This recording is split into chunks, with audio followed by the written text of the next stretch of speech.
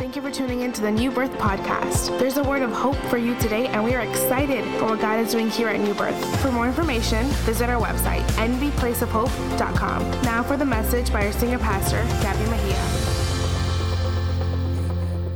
Today, we are week 2 of our series entitled Revelation. And I pray that you guys are reading the book of Revelation. Amen. I pray you're reading it. There's about 22 chapters in it. And so you divide that by 5 weeks, you have at least 4 chapters, three and a half chapters to read each week, and you should be okay. But today I want to recap a little bit what we talked about thus far. So for those of you that are here for the first time, we're talking about one of the most powerful books in all of the Bible. And this book in particular is a book that was written for the church. For the church. It was written for the church. To give the church a sense of awareness, but also to give the church a sense of hope. And we started out last week explaining that the book of Revelations, in order to understand it chronologically, you have to see at the 3 major points or the 3 major pillars or columns in the book of Revelation. And once you grasp to understand those 3 major pillars or columns, you'll be able to understand, number 1, where we are in history, number 1.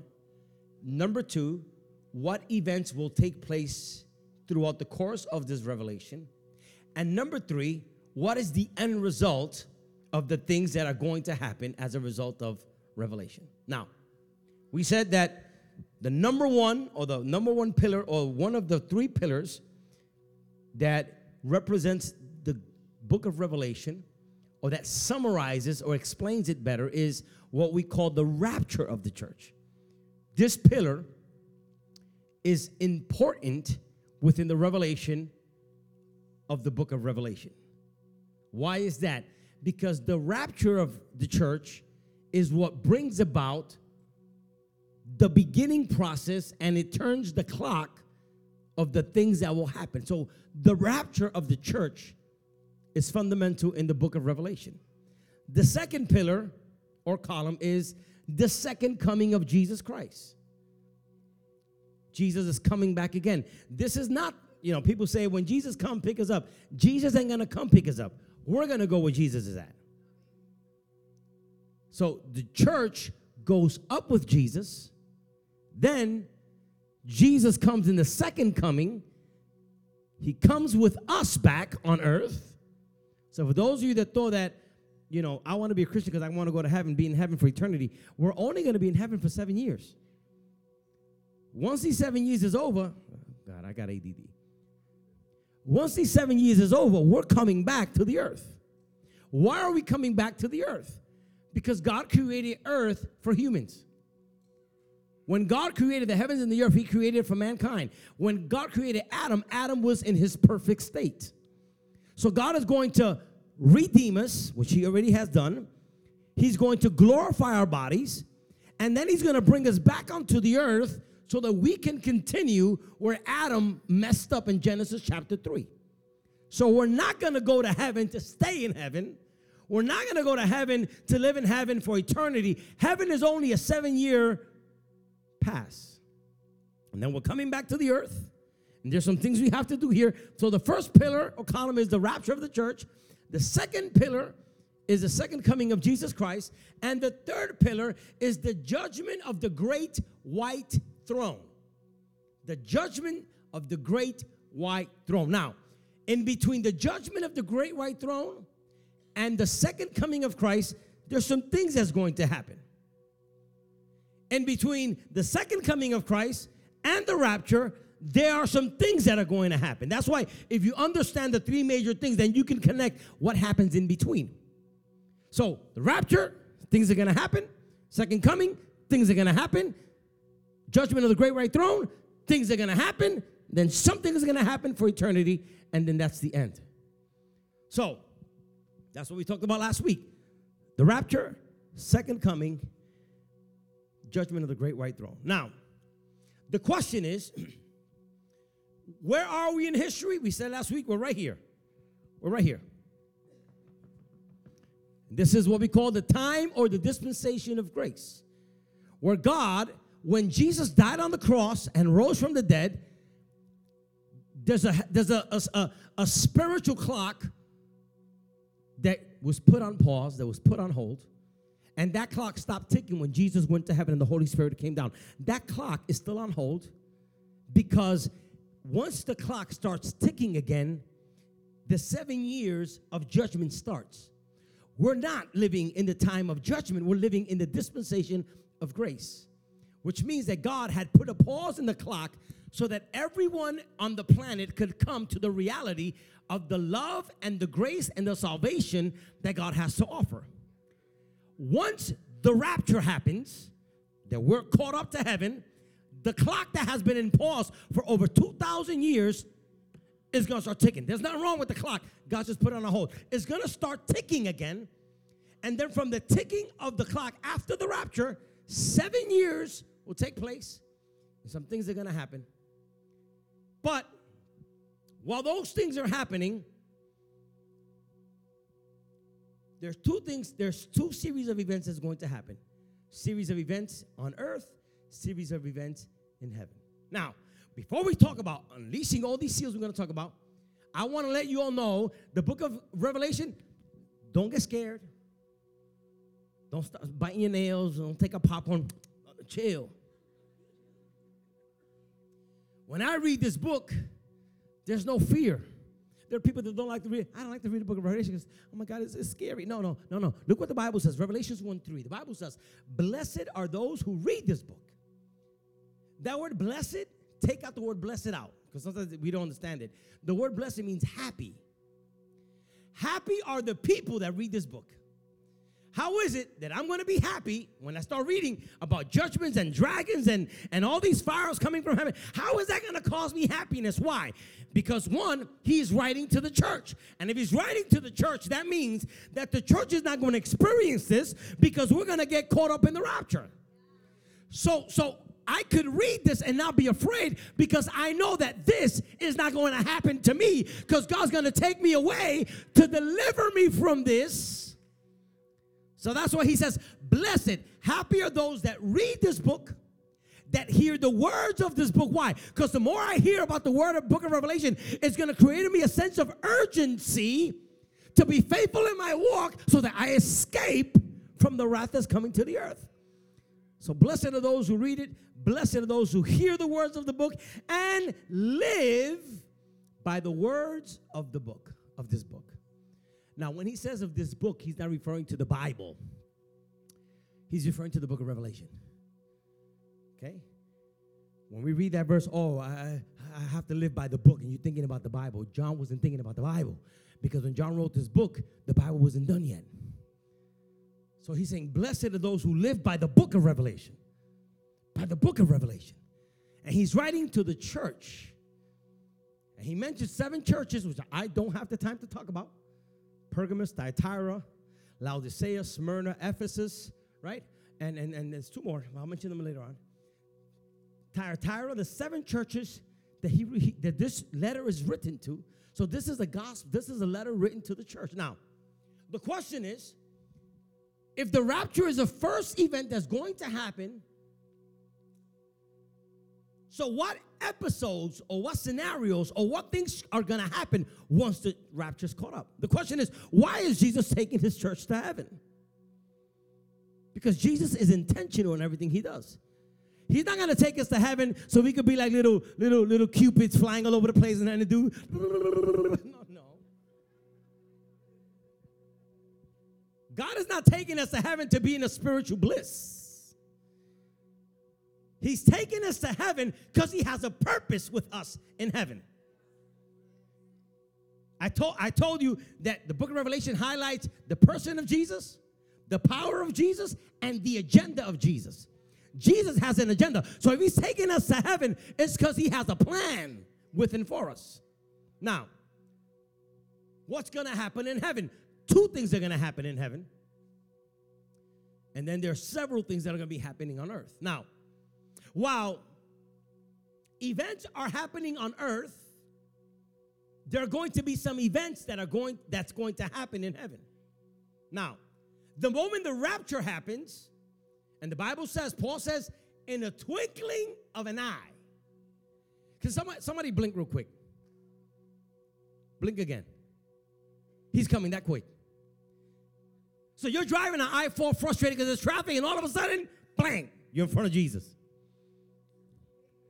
You know what in a twinkling of an eye is? That's why we got to live life right. That's why we got to live life in season and out of season. That's why we got to live life a whole. Because when he comes, you can't be like, hey, could you come back in 15 minutes after I put on my fake church look on? No. He's coming in a twinkling of an eye. That means you're here, you blink, all of a sudden, you're glorified. That means you're stuck on 417, all of a sudden, you're in front of God's presence. That means you're in the middle of a line in Walmart and you're upset, and all of a sudden, bam, you're in God in a twinkling of an eye. This is going to happen so fast, and you're going to experience glory so real. And, oh God, that's why I can't waste my time messing in sin, because one blink, I'm in God's presence. I can't mess my time jaking around like I tell my young people, because I don't want to miss the blink. In a twinkling of an eye, we're going to be caught up. We're going to be raptured. And when that moment happens, we will be in the very presence of Jesus. And why are we going to go to Jesus? Why are we going to be in Jesus' presence? Now, I don't know how, in a twinkling of an eye, I don't know how the metamorphosis is going to happen. Because every New Year resolution, right? I'll play safe. 5 out of 10 people. My wife hates when I make my statistics, but let's say 5 out of 10 people have a resolution to lose weight or to get buff, right?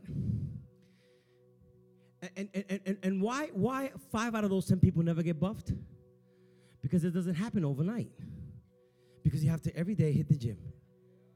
Every day hit, and you do 3 push-ups, you're already looking for cuts. Dude, what you like, you want to take off your shirt, take a selfie. Dude, it ain't gonna happen in 3 push. You gotta give yourself time. But the rapture, I can't explain. The rapture, in a twinkling of an eye, your body is going to be glorified. In a twinkling of an eye, that diabetes in your body is gone. That cholesterol in your body, gone. That asthma, gone. In a twinkling, you're going to have a glorified body. Glorified means like Christ. Jesus, when he rose from the dead, literally, he walked through a wall.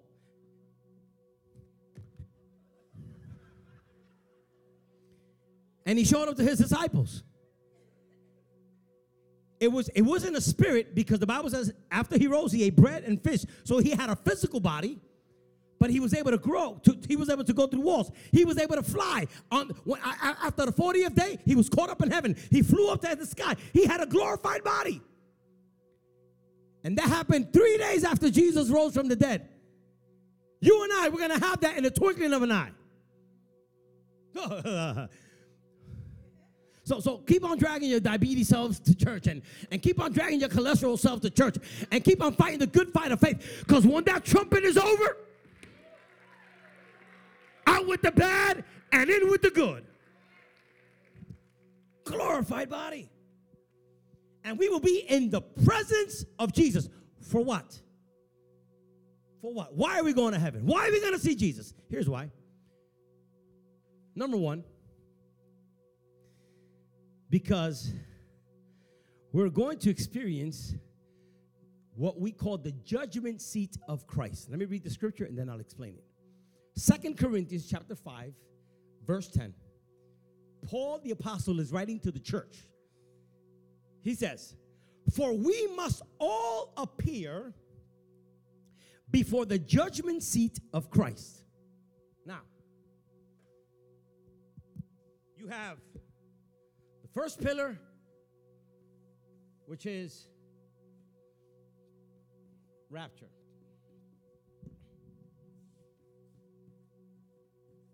You have the second pillar,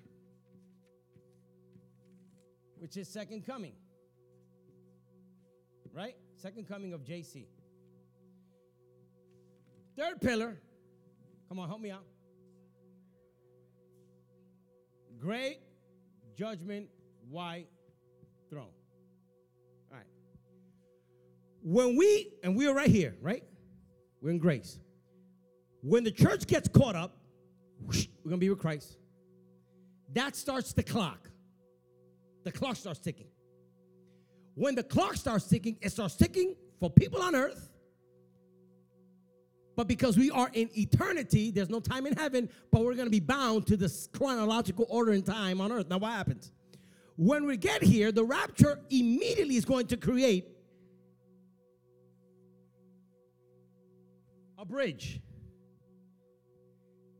And the rapture is going to allow us to cross over the second coming of Jesus Christ without having to go through the 7 years, which is 3.5 and 3.5. Okay? 3.5 years of peace and 3.5 years of war. But peace and war is still 3.5 years of the great tribulation. Now, while we're up here, God's going to do something with us until it's time to come down.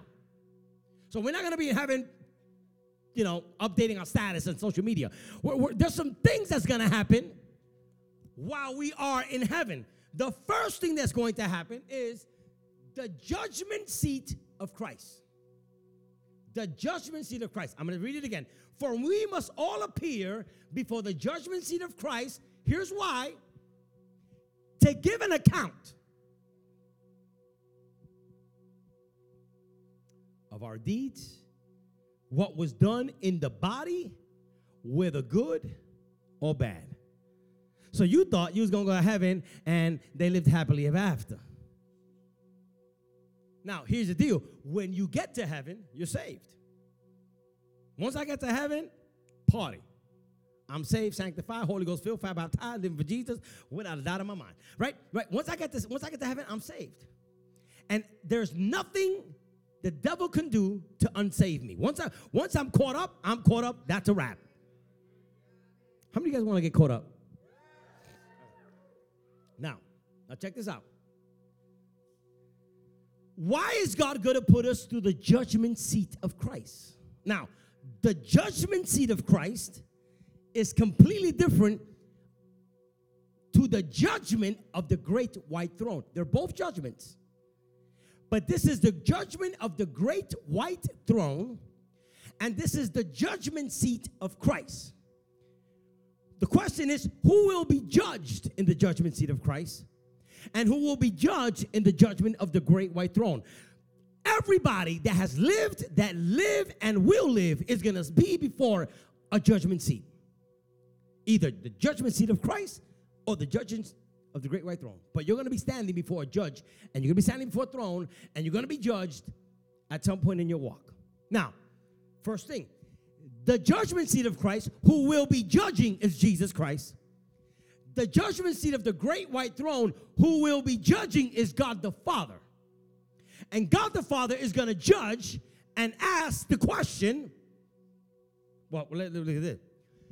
The judgment seat of Christ is only for those that were caught up in the rapture. That's it. The judgment of the great white throne is for those that did not go in the rapture. In this judgment, God's going to ask the entire world that did not get saved, what did he do with my son Jesus? I gave you a Savior. I gave you a God. I gave you salvation. What did he do? Oh, but I was working. I didn't believe in Jesus. And God, okay, you denied. Because God ain't going to send people to hell without judging them first. Because God is a just God. So he wants, before he sends people to hell, which God don't send people to hell, people send themselves to hell. Because God made a way. But before God puts you where you belong, he's going to prove to those that don't have Christ why that's where you're going. And so God the Father is going to judge that seed.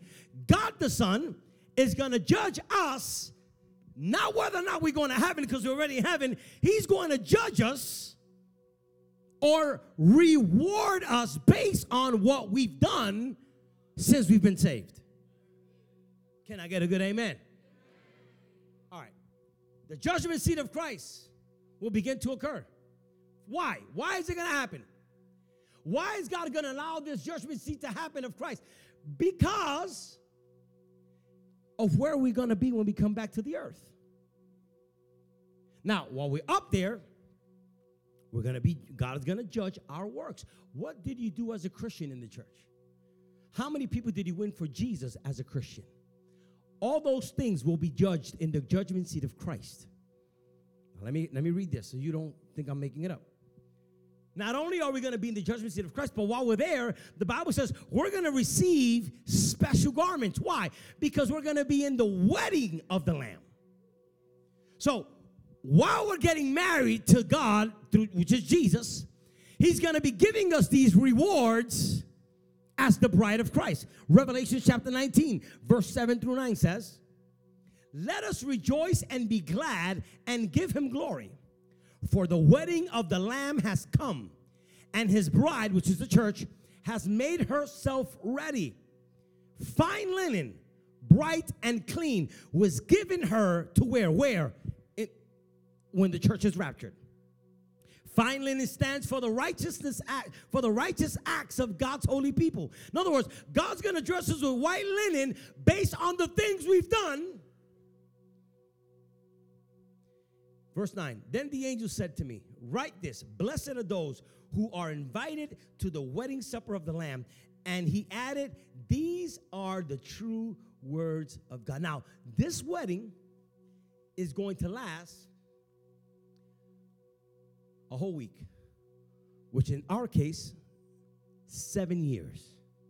So while we're in heaven 7 years in this bridge here, while we're in heaven 7 years, we're going to be at the wedding of the Lamb. We're going to be the judgment seat of Christ. And so while we're getting married, can you imagine a 7-year reception? Can you imagine that? You get married, you have a 7-year reception. To the left, to the left, to the left, to the left, to the right, and turn them by yourself. And 7 years.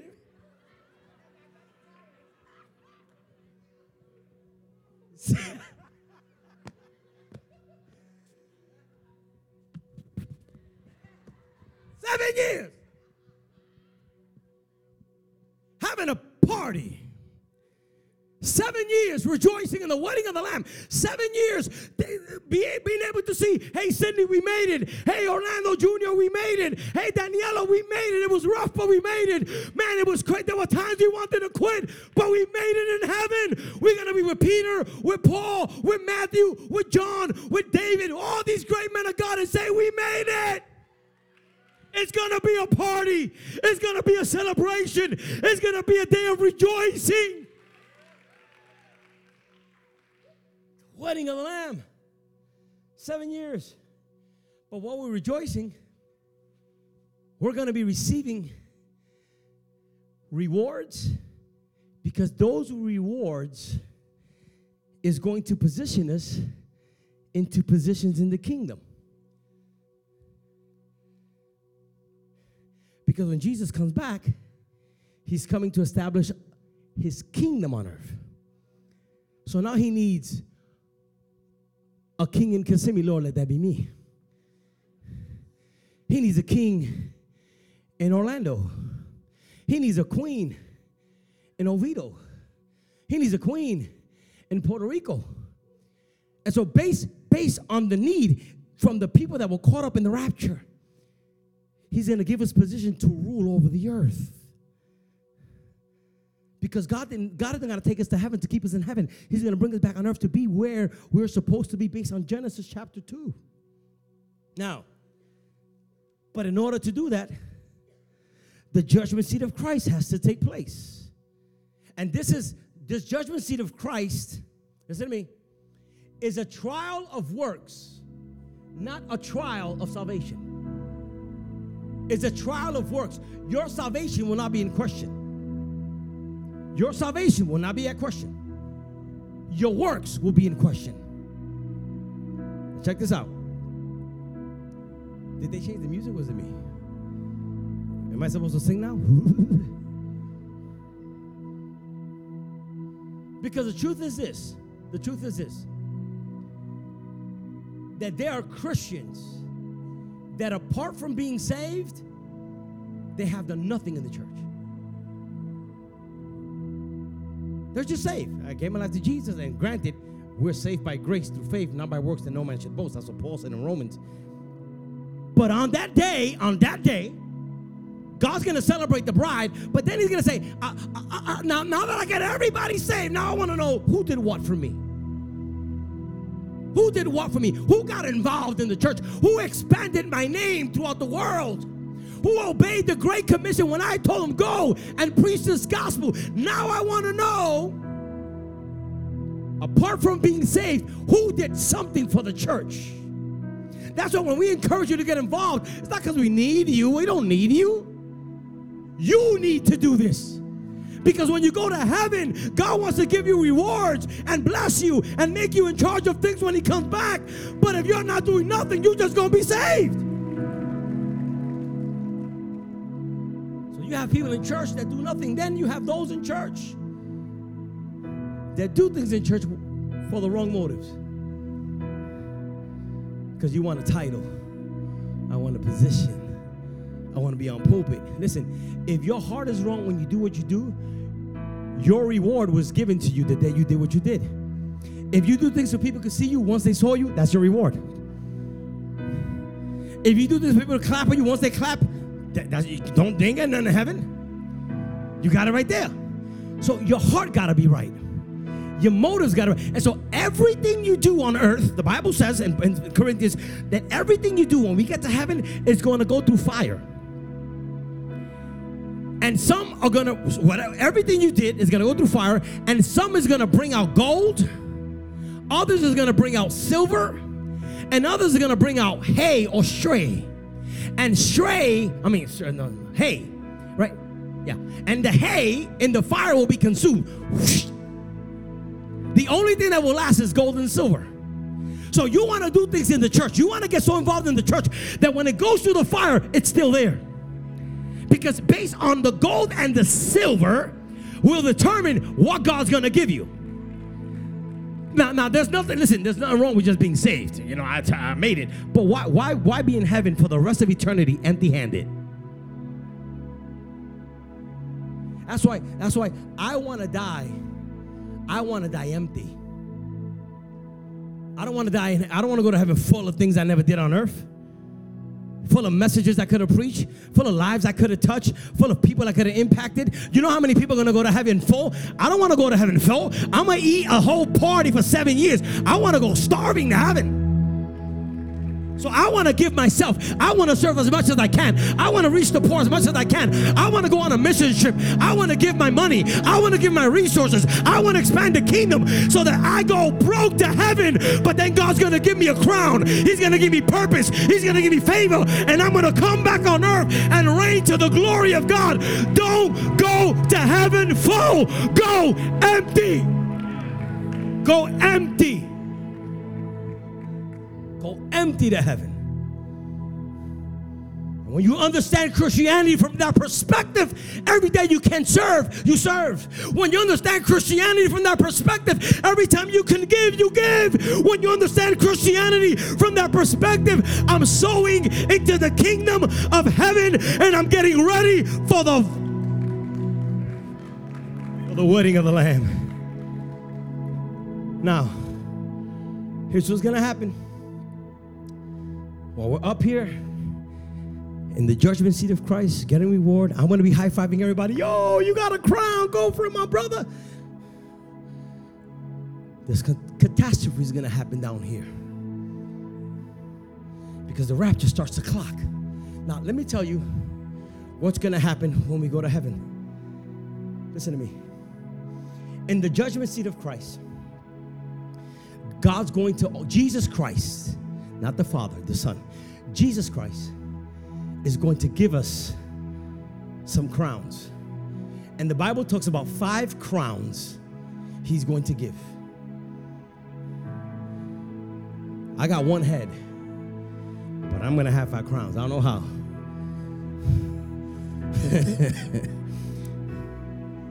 I want all the crowns God has for me.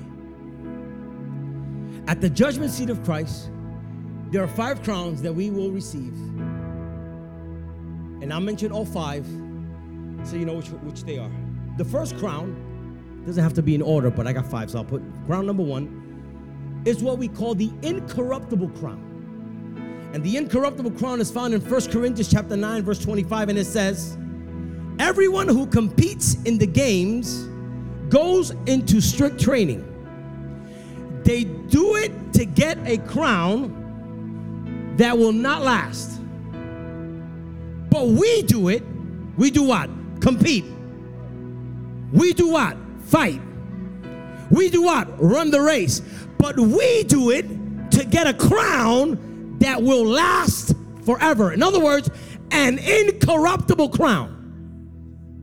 For those of us, listen to me, church, who run this race patiently.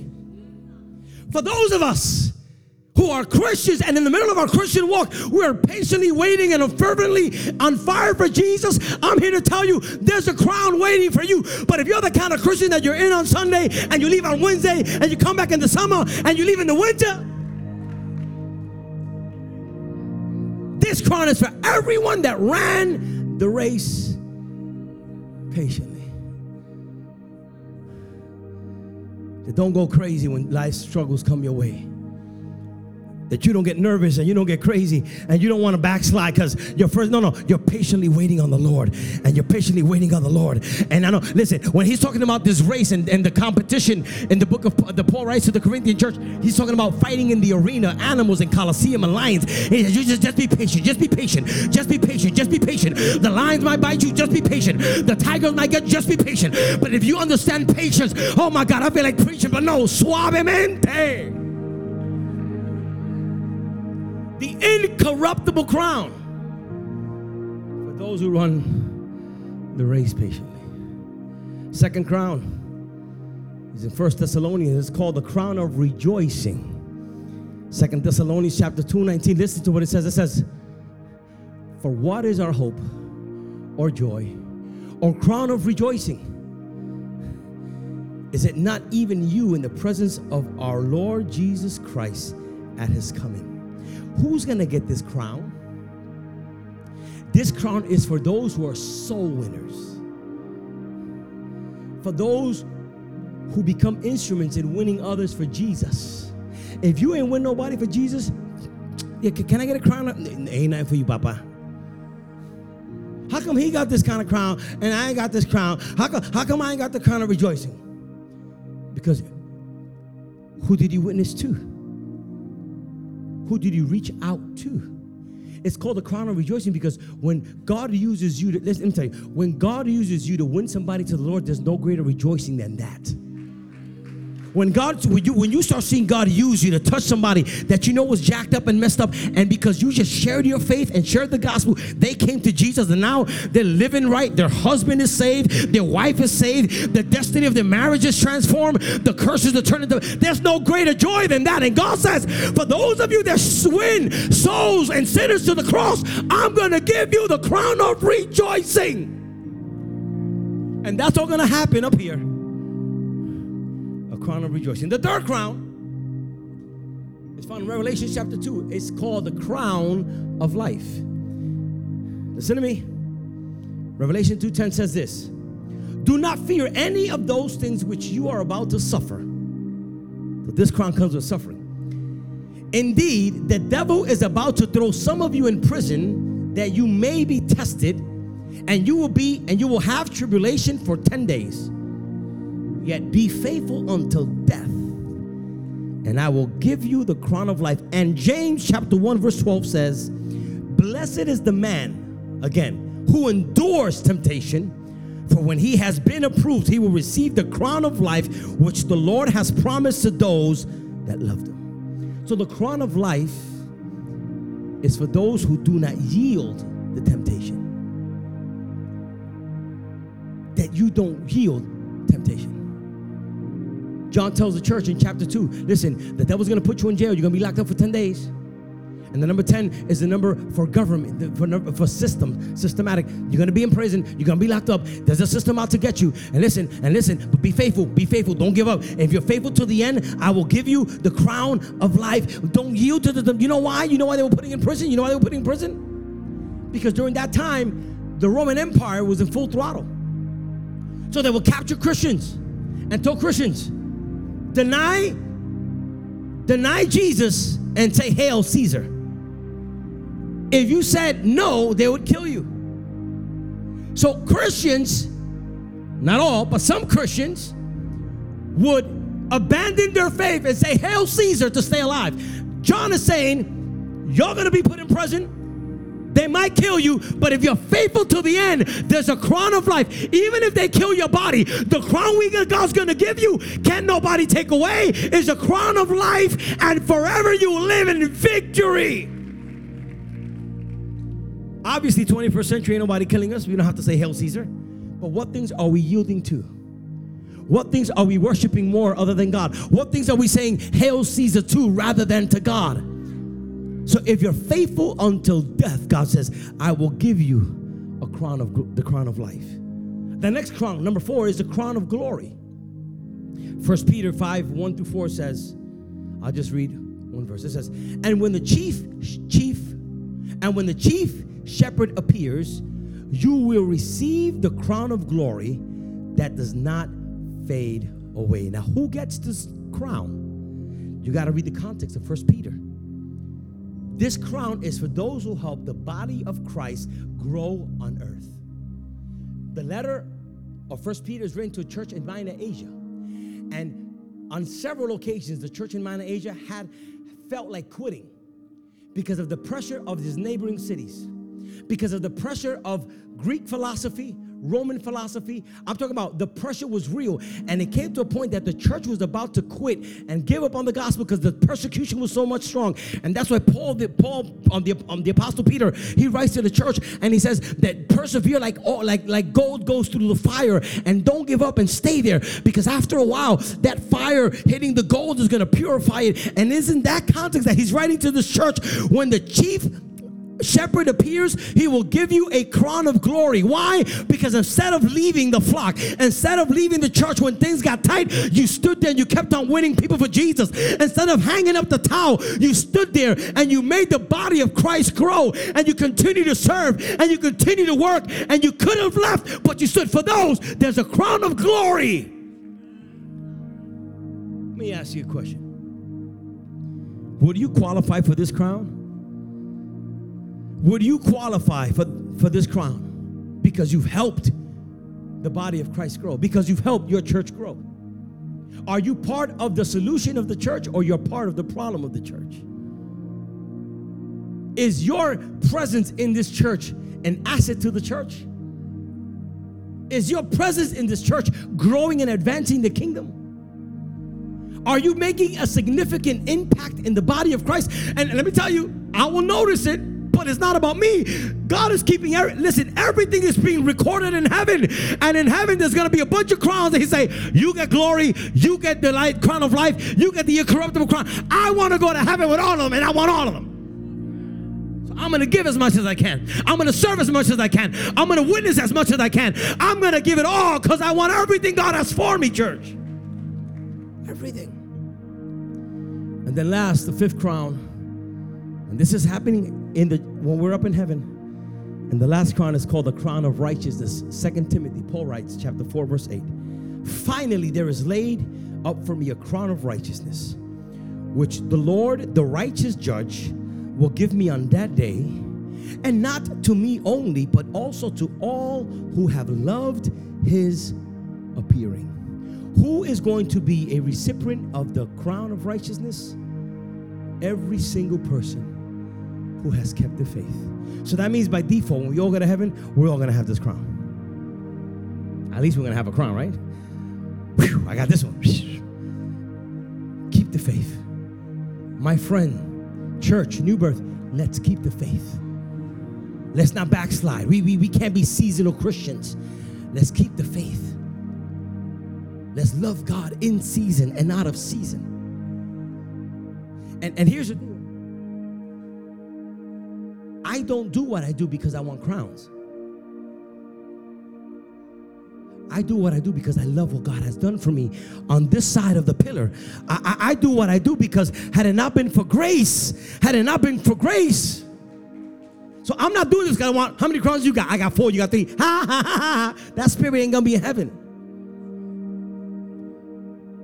Because here's what happens. When you get to heaven, you're going to see it. When you get to heaven, the Bible says in Revelation chapter 4:10 that everyone in heaven, the Bible talks about 24 elders in heaven. And the Bible says that 24 elders in heaven each have their crown. And the Bible says that when he saw the 24 elders prostrated themselves before the Lamb, which is Jesus Christ, and they took off their crown and they placed it at the feet of Jesus, and they said, you are worthy of all the honor and of all the glory. In other words, I'm not serving in the kingdom so that I can be notarized by people. I'm not serving in the kingdom so that I can get crowns, because at the end of the day, if it wasn't because of his grace, I wouldn't have a crown. So the more God gives me, I place it at his feet, and I give God glory as I get what I get. What we receive at the judgment seat of Christ, however, will determine where we will live in the millennial kingdom. Can God trust you with a nation when you were not faithful in winning somebody for Jesus? Can God trust you with a country, with a region of the earth, if you never shared your faith, if you were not patient? So what you do before you get caught up will determine where God's going to place you in his second coming. So what's going to happen in that bridge? We're going to be at the wedding of the Lamb. We're going to be in the judgment seat of Christ. At the judgment seat of Christ. And at that judgment seat of Christ, which is not to condemn us, is to reward us. We're going to have the opportunity to embrace these 5 crowns. We're going to have white linen, white garment. But while that's happening in heaven, look what's happening on earth. The Bible talks about 3 judgments that are coming upon the earth. The first judgment is going to happen when the rapture happens. The clock starts ticking, and the Bible talks about 7 seals, 7 trumpets, and 7 bowls or 7 cups. In Revelation 5, there's a scene in the throne, and God the Father is seated on the throne with a scroll in his hands. He has a scroll like the one you saw when you came in the building, right in the environmental. There's a scroll there. God the Father is going to have a scroll in his hand, and that scroll is going to have 7 seals on it. Now, a seal is back in the days, back in the Bible days, when a king would write on a papyrus, or he would write on a scroll, and he wanted to give a message from his kingdom to another king, he would write on it, and then he would get wax, candle wax. He would burn the candle wax, and then every king had a ring with the logo or the emblem of the king. And what they would do is when they wanted to write a confidential letter or a contractual letter, they will write it, and then they will roll the letter, and where the end of the scroll was, they will melt wax on it to glue it, and then they'll put the ring or the emblem of the ring, they'll stick it in the clay until it dries. They take it out so that the logo of the ring of the king was there. Once that happened, that letter was sealed. And it being sealed meant nobody had the right or the authority to open that seal other than the person who that letter was written to. If a soldier decided to break the seal and read the letter, we'll get killed. So God the Father has a roll in his hands, a scroll in his hands, and the scroll has 7 seals. Not one, Jesus, it has 7. 7 seals. And this posed the question in heaven. Revelation chapter 5, verse 1 and 2. Guys, you guys okay? Can I keep on? Okay. a question was posed in heaven in Revelation chapter 5, verse 1 and 2. Listen to what it says. And I saw in the right hand of him who sat on the throne a scroll written inside and on the back, sealed with 7 seals. Verse 2. And then I saw a strong angel proclaiming in a loud voice. He's telling to everybody in heaven, who is worthy to open the scroll and loose its seals? God the Father had it. He couldn't open it. And the angel is saying, who is there anybody to open the seals? Now. In verse 5, look what it says. One of the elders points to Jesus. It says, but one of the elders said to me, do not weep. Heaven was crying when God had the scroll sealed up. Heaven was crying. Now the question is, why would heaven be crying? If what comes with the seal is destruction, if what comes with the seal is catastrophe, why are they? It sounds as if they're crying for God to destroy the earth. Because they're crying. God, nobody's worthy to break the seal. Nobody's worthy to open the letter. Nobody's worthy. But he says, but one of the others said to me, do not weep. Behold, the Lion of the tribe of Judah, the Root of David, has prevailed to open the scroll and to loose its 7 seals. Now, why were they crying? Because heaven is waiting for God to bring order back on the earth. The judgment on the planet, the judgment that's going to happen once the church is caught up, the judgment is just a way of cleaning the earth and putting the earth right the way it's supposed to be. So heaven is saying, can somebody break the seal already and destroy this and clean this and fix? Let me explain. How many of you guys own a home? How many of you guys own a car? A used car. Okay. I remember when I first bought my first car. It was a Nissan Stanza. I bought it from a mechanic, and it smelled like a mechanic shop. You know, it smelled like oil and grease and antifreeze, right? So I bought it. I remember I bought it, and the first thing I did was I cleaned it. And I got the little pine fresh thing, and I put it in, and I, right. Because when I bought it, it wasn't to my liking, right? It's just like when somebody buys, if you buy a used house, the person that left the house took the frames from the wall, and they took the nails out, and they left a hole here and a hole there. And some people, they take the refrigerator. Why are you taking the refrigerator? Take the refrigerator, take the stove. They take, and when you come in and you buy the house, it's all ratchet on the inside, right? But it's my house. I got the title of the house as my house. So here's what I do, right? And some people, when they move out, they leave a whole bunch of junk and a whole bunch of garbage and a whole bunch of mess in the house. So now what I got to do is, I'm the title holder. I'm going to come in the house, and I'm going to clean the house. I'm going to throw all the junk out. I'm going to paint the walls again. I'm going to patch the holes. So when Jesus has the title, what he's doing is, because of sin, the earth is destroyed. The earth is jacked up. There's holes on the earth. There's a mess on the earth. So when Jesus comes back, he's got the title to clean up again the earth, because when he comes back, it's going to be a better home, a nicer world, a better place to be in. So Jesus is going to get the scroll, which now will give Jesus the authority to bring the earth under his submission, as well as those that are dwelling on the earth, which then will prepare Jesus for his kingdom in his second coming. So that's why heaven was excited that Jesus is breaking these seals, because he's going to clean up the house. He's going to restore things. Now, when the Bible talks about the 7 seals, he's ripping one seal at a time. Clack. And every time he breaks a seal, something happens. Then Jesus breaks the other seal. Clack. Something happens. 7. Let's go over these 7 seals, and then we close. The first seal, look what the Bible says. Oh, God, I feel like preaching, but I got to take it easy because I'm 48. I'm getting old.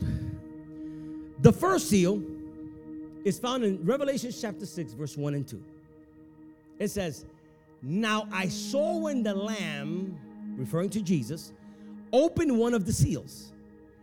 And I heard one of the four living creatures say with a loud voice like thunder, "Come! Everybody come and see!" And I looked, and behold, a white horse. And he who sat on it had a bow, and a crown was given to him, and he went out conquering and to conquer. When he broke the first seal, a man and a horse showed up on earth. When he broke the first seal, a white horse showed up with a bow, and a man with a bow in his hands and a crown on his head, and he came to conquer. Many people feel that that's Jesus. It can't be Jesus because he's the one breaking the seals. So he can't, he could, but he's not up there here at the same time. He's breaking the seals after the seven seals, the seven trumpets, and the seven cups are poured on the earth.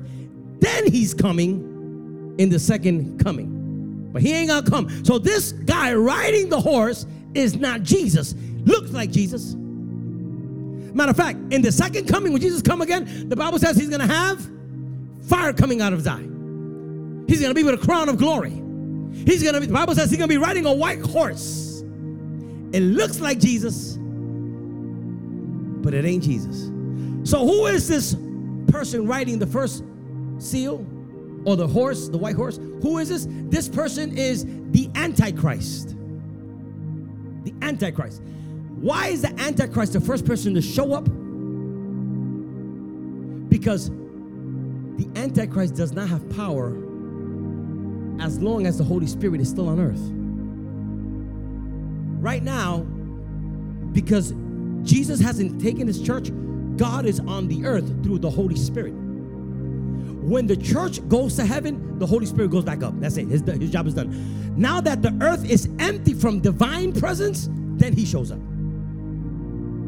So once the church goes up, the Antichrist comes in, and he's going to look like Jesus. He's going to act like Jesus. Now understand it. The Jews, they did not acknowledge Jesus is coming as the coming of Jesus. They don't believe that the one who we worship is the Messiah. They're still waiting for the Messiah to come. That's why Jesus said, "I came to my own, and my own received me not. But those that receive me, I will make them children of God." Israel is still waiting for the Messiah to come. So for Israel, the Messiah hasn't come yet. Now, when the rapture happens, this guy is going to look like Jesus. He's the Antichrist. He's going to act like him. He's going to perform things. And here's the deal. When the Antichrist comes, Israel is going to say, "Look at all these things he's doing. Oh my God. He must have been the Messiah.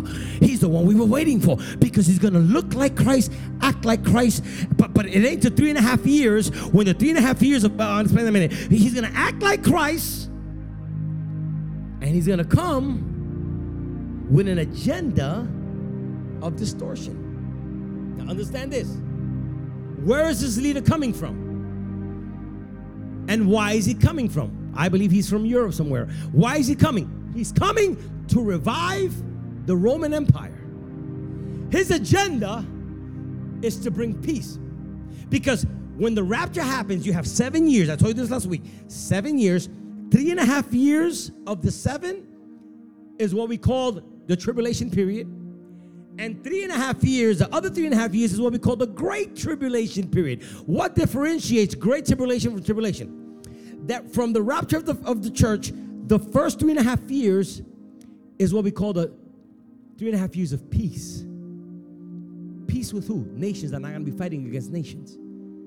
Iran, Pakistan, against Israel, all that. It's going to be peace. Now, the peace does not mean there's not going to be judgment. Judgments will be happening on the earth while there's peace on earth.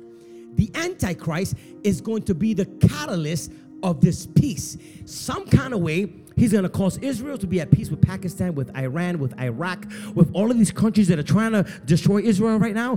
When the Antichrist comes, while the earth is going to be going through a cataclysmic chaos, this guy, the Antichrist, he's going to bring peace. And when Israel sees, wow, he was able to restore a relationship with our cities, that countries that are trying to kill us, he must be the Messiah. So for 3.5 years, he's going to bring peace. But after the 3.5 years, he's going to go and he's going to leave the Roman Empire, and he's going to establish his kingdom in Jerusalem. And he's going to say, I want everybody now to worship me. And that's when Israel's going to say, wait a minute. No, that's not him. And that's when the great tribulation begins. And those that don't have those that don't accept the mark of the beast will be decapitated. Those that don't accept the mark of the beast will die. And this Antichrist is going to come with that agenda. So when the first seal breaks, he's coming.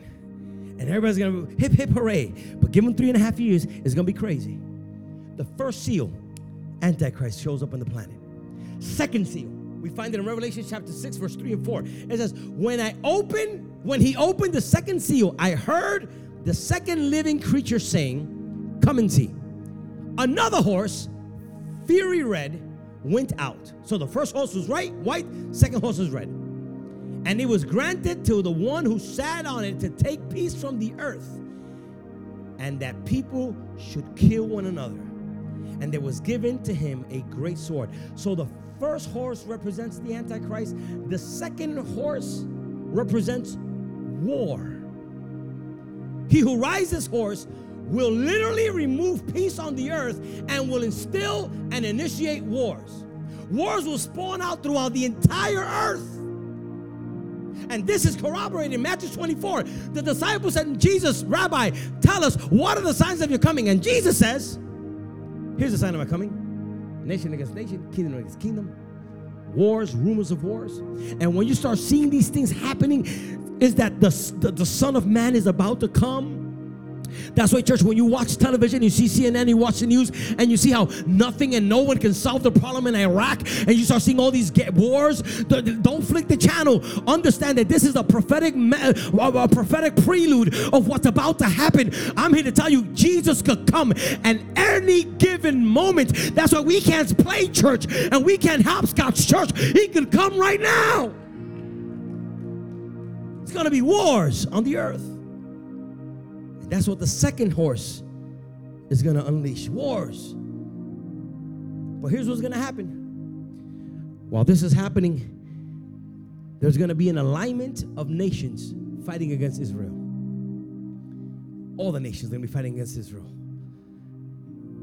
The Bible talks in Daniel chapter 11, verse 40. I got to hurry up. It talks about the king of the north, which is Syria. It talks about the king of the south, which is Egypt. It talks about rumors from the east to take us to Ezekiel 38. When you read in the Bible the word Gog and Magog, Gog and Magog is modern day Russia. When you read Meshech, Tubal, Gomer, and Togarmah, that's modern day Turkey, where my brother lives at right now. Ezekiel 38, 3-6. When you read Cush, it's talking about Ethiopia. When you read of Put, it's talking about Libya. All of these countries are going to come together in an effort to destroy Israel. Listen to me. And they will come against Israel when Israel is at peace. Those 3.5 years of peace, once those 3.5 years is over, they're all going to rally up together. And the Bible says, and the kingdoms from the east will come. Who are the kingdoms of the east? Modern day China, North Korea. And they're all going to rally up.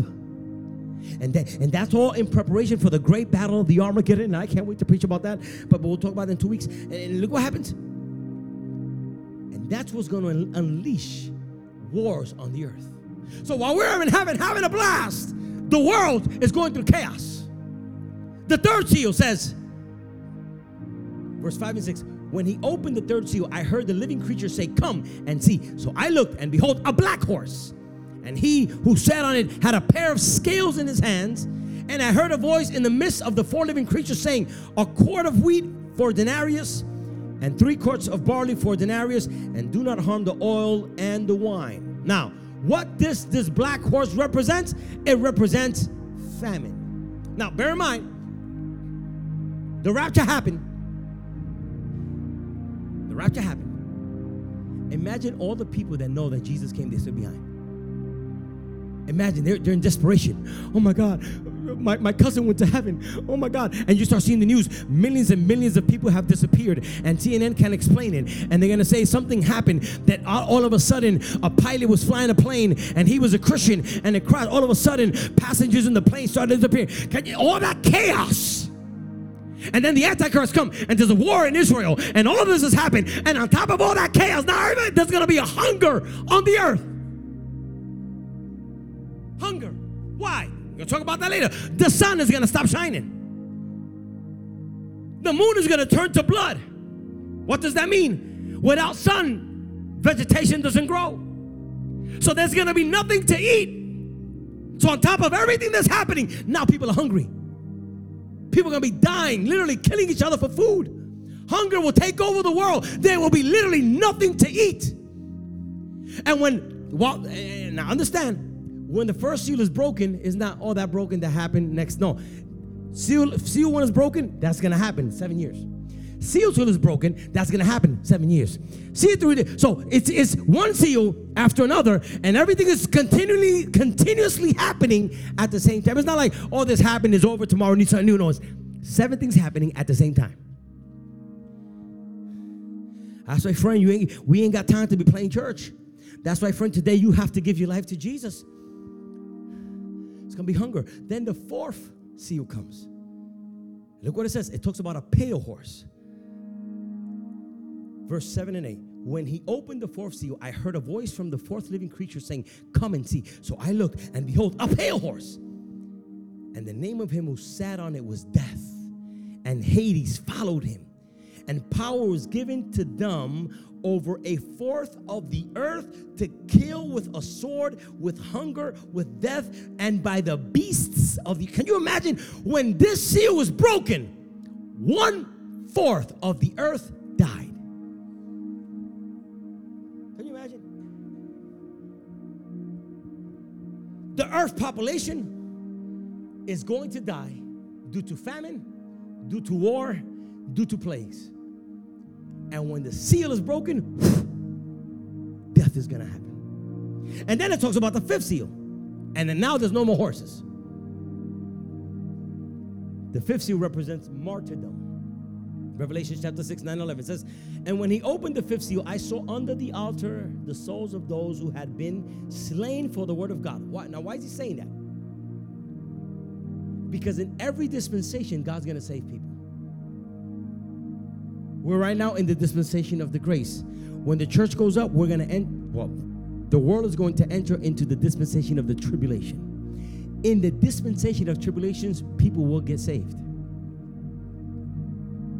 In the dispensation of the tribulation, God has a plan for Israel. That's why when you read the Bible, it talks about 144,000 that God's going to keep. It's 12,000 from every of the 12 tribes. Because in every dispensation, there's going to be salvation. So people are going to be saved in the great tribulation.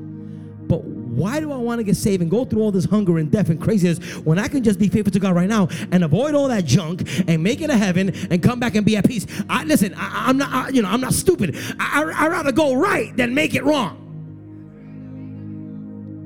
Because there will be people that will stay when the rapture happens and will give their lives and cut their heads for Jesus, and they're going to come back to Jesus, but they're not going to reign. They're going to be saved. Listen, why go through all this hell when I could today, right now, this very moment, give my life and live in peace and live in grace? But look what it says. When he opened the 5th seal, I saw, verse 10, and they cried with a loud voice, saying, how long, O Lord, holy and true, until you judge and avenge our blood on those who dwell on the earth? Then a white robe was given to each of them, and it was said to them that they should rest a little while longer until both the number of their fellow servants and their brethren would be killed as they were completed. Now, during this time, the only way that Israel is going to believe and get saved is because God's going to send 2 messengers. The Bible talks about 2 messengers. People feel it's Enoch, Moses, or Moses, Enoch, Moses, somebody else. Elijah and Elijah. 2 of those 3 are going to come back. Why? Because none of them died. They didn't experience that. So one of those are going to come back and they're going to preach Jesus Christ. And when Israel starts seeing these 2 men preaching the gospel, through them, there's going to be a revival that 144,000 Jews only will get saved, not to mention Christians, people that are going to believe in Christ. And then they will die. So that's what it's called, the martyrdom. When that seal was broken, the fifth seal, there's going to be people will die for the cause of Christ, for Jesus Christ, because they are aware now this was Jesus all along. But church, I don't want to see looking from heaven. Watch you talk about 7 years to die. No. Escape today. Escape today. Then you have the sixth seal. Look what it says. Verse 12. I looked when he opened the sixth seal, and behold, there was a great earthquake. Look what happened. And the sun became black. You know how cold it's going to get in this world? You know how freezing it's going to be in the planet? The sun became black as sackcloth of hair, and the moon became blood, and the stars of heaven fell to the earth. Meteorites are falling on the planet. He don't know what a meteorite is. So he's seeing stuff from heaven falling. Meteorites are going to fall on the earth, and it's going to cause tsunamis. Can you imagine? So the rapture happened, and you're here, and the Antichrist is here, and he's trying to deceive everybody, and now there's war, and now there's hunger, and now there's famine, and now there's death, and now there's all that, and then now things from heaven are falling. Can you imagine? Look what it says. And the stars of heaven fell to the earth as a fig tree drops its late figs when it's shaken by a mighty wind. Then the sky receded as a scroll when it was rolled up. And check this out. And every mountain and island, hello Puerto Rico, hello Cuba, every island was moved out of its place. Translation, disappeared. All the islands will disappear. And the kings of the earth, the great men, the rich men, the commanders, the mighty men, every slave and every free man hid themselves. Listen, when this starts happening, your money can't do nothing for you. When this starts happening, it don't matter where you live, what side of the tracks. When this happens, they hid themselves in caves and in the rocks and in the mountains, and said to the mountain, fall on us. In other words, kill us, because here's what's going to happen. Here's what's going to happen. You can't be like, oh, Jesus came, I'm going to jump off a building, die. You can't die. The Bible says death is going to run away. God's not going to allow you to escape this process. And say, fall on us and hide from us, and from him who sits on the throne, and from the wrath of the Lamb. For the great day of his wrath has come, and who is able to stand? It's going to be the greatest earthquake ever registered in the history of mankind. And by this time, this seal is fulfilled, 1/3 of the population will be extinct. Listen to me. And then you have the seventh seal. Look at what happens at this time. Verse 8, chapter 8, verse 1. When he opened the seventh seal, there was a silence in heaven for about a half hour. God gave the earth a break so the earth could recuperate. Heaven was quiet, just watching. OMG. God is saying, oh my me.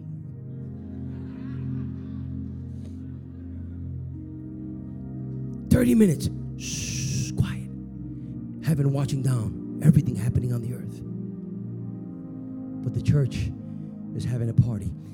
Heaven is watching down, people dying in catastrophes and the Antichrist, people for half hour.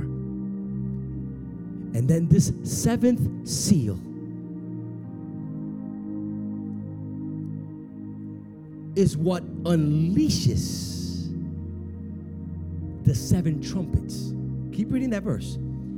After the half hour, a break, the 7 sealed opened the 7 trumpets. So if we thought that the 7 seals were bad, the 7 trumpets is worse.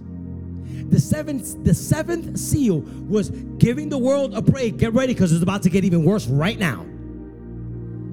The seal will be the preparation to a whole nother level of judgment on the earth.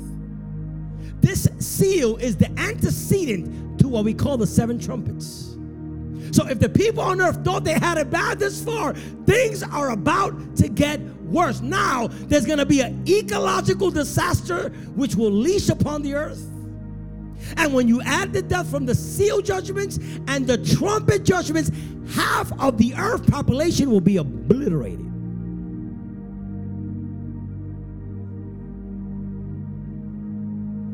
So where are we in God's timing right now? We're at the dispensation of the grace. Why am I sharing this message to the church today? Because I want us to realize the blessing that we have of just standing right here in time. Friend, you that are here this morning, don't make a decision for Jesus here. You just might not make it. Jesus said, today is the day of salvation. Jesus said, behold, I am at the door and I knock. If anyone opens the door and lets me in, I will eat with him and him with me. We hope this message has inspired you. As a place of hope, our church is committed to reach our community. If you'd like more information about New Birth, visit our website at nbplaceofhope.com.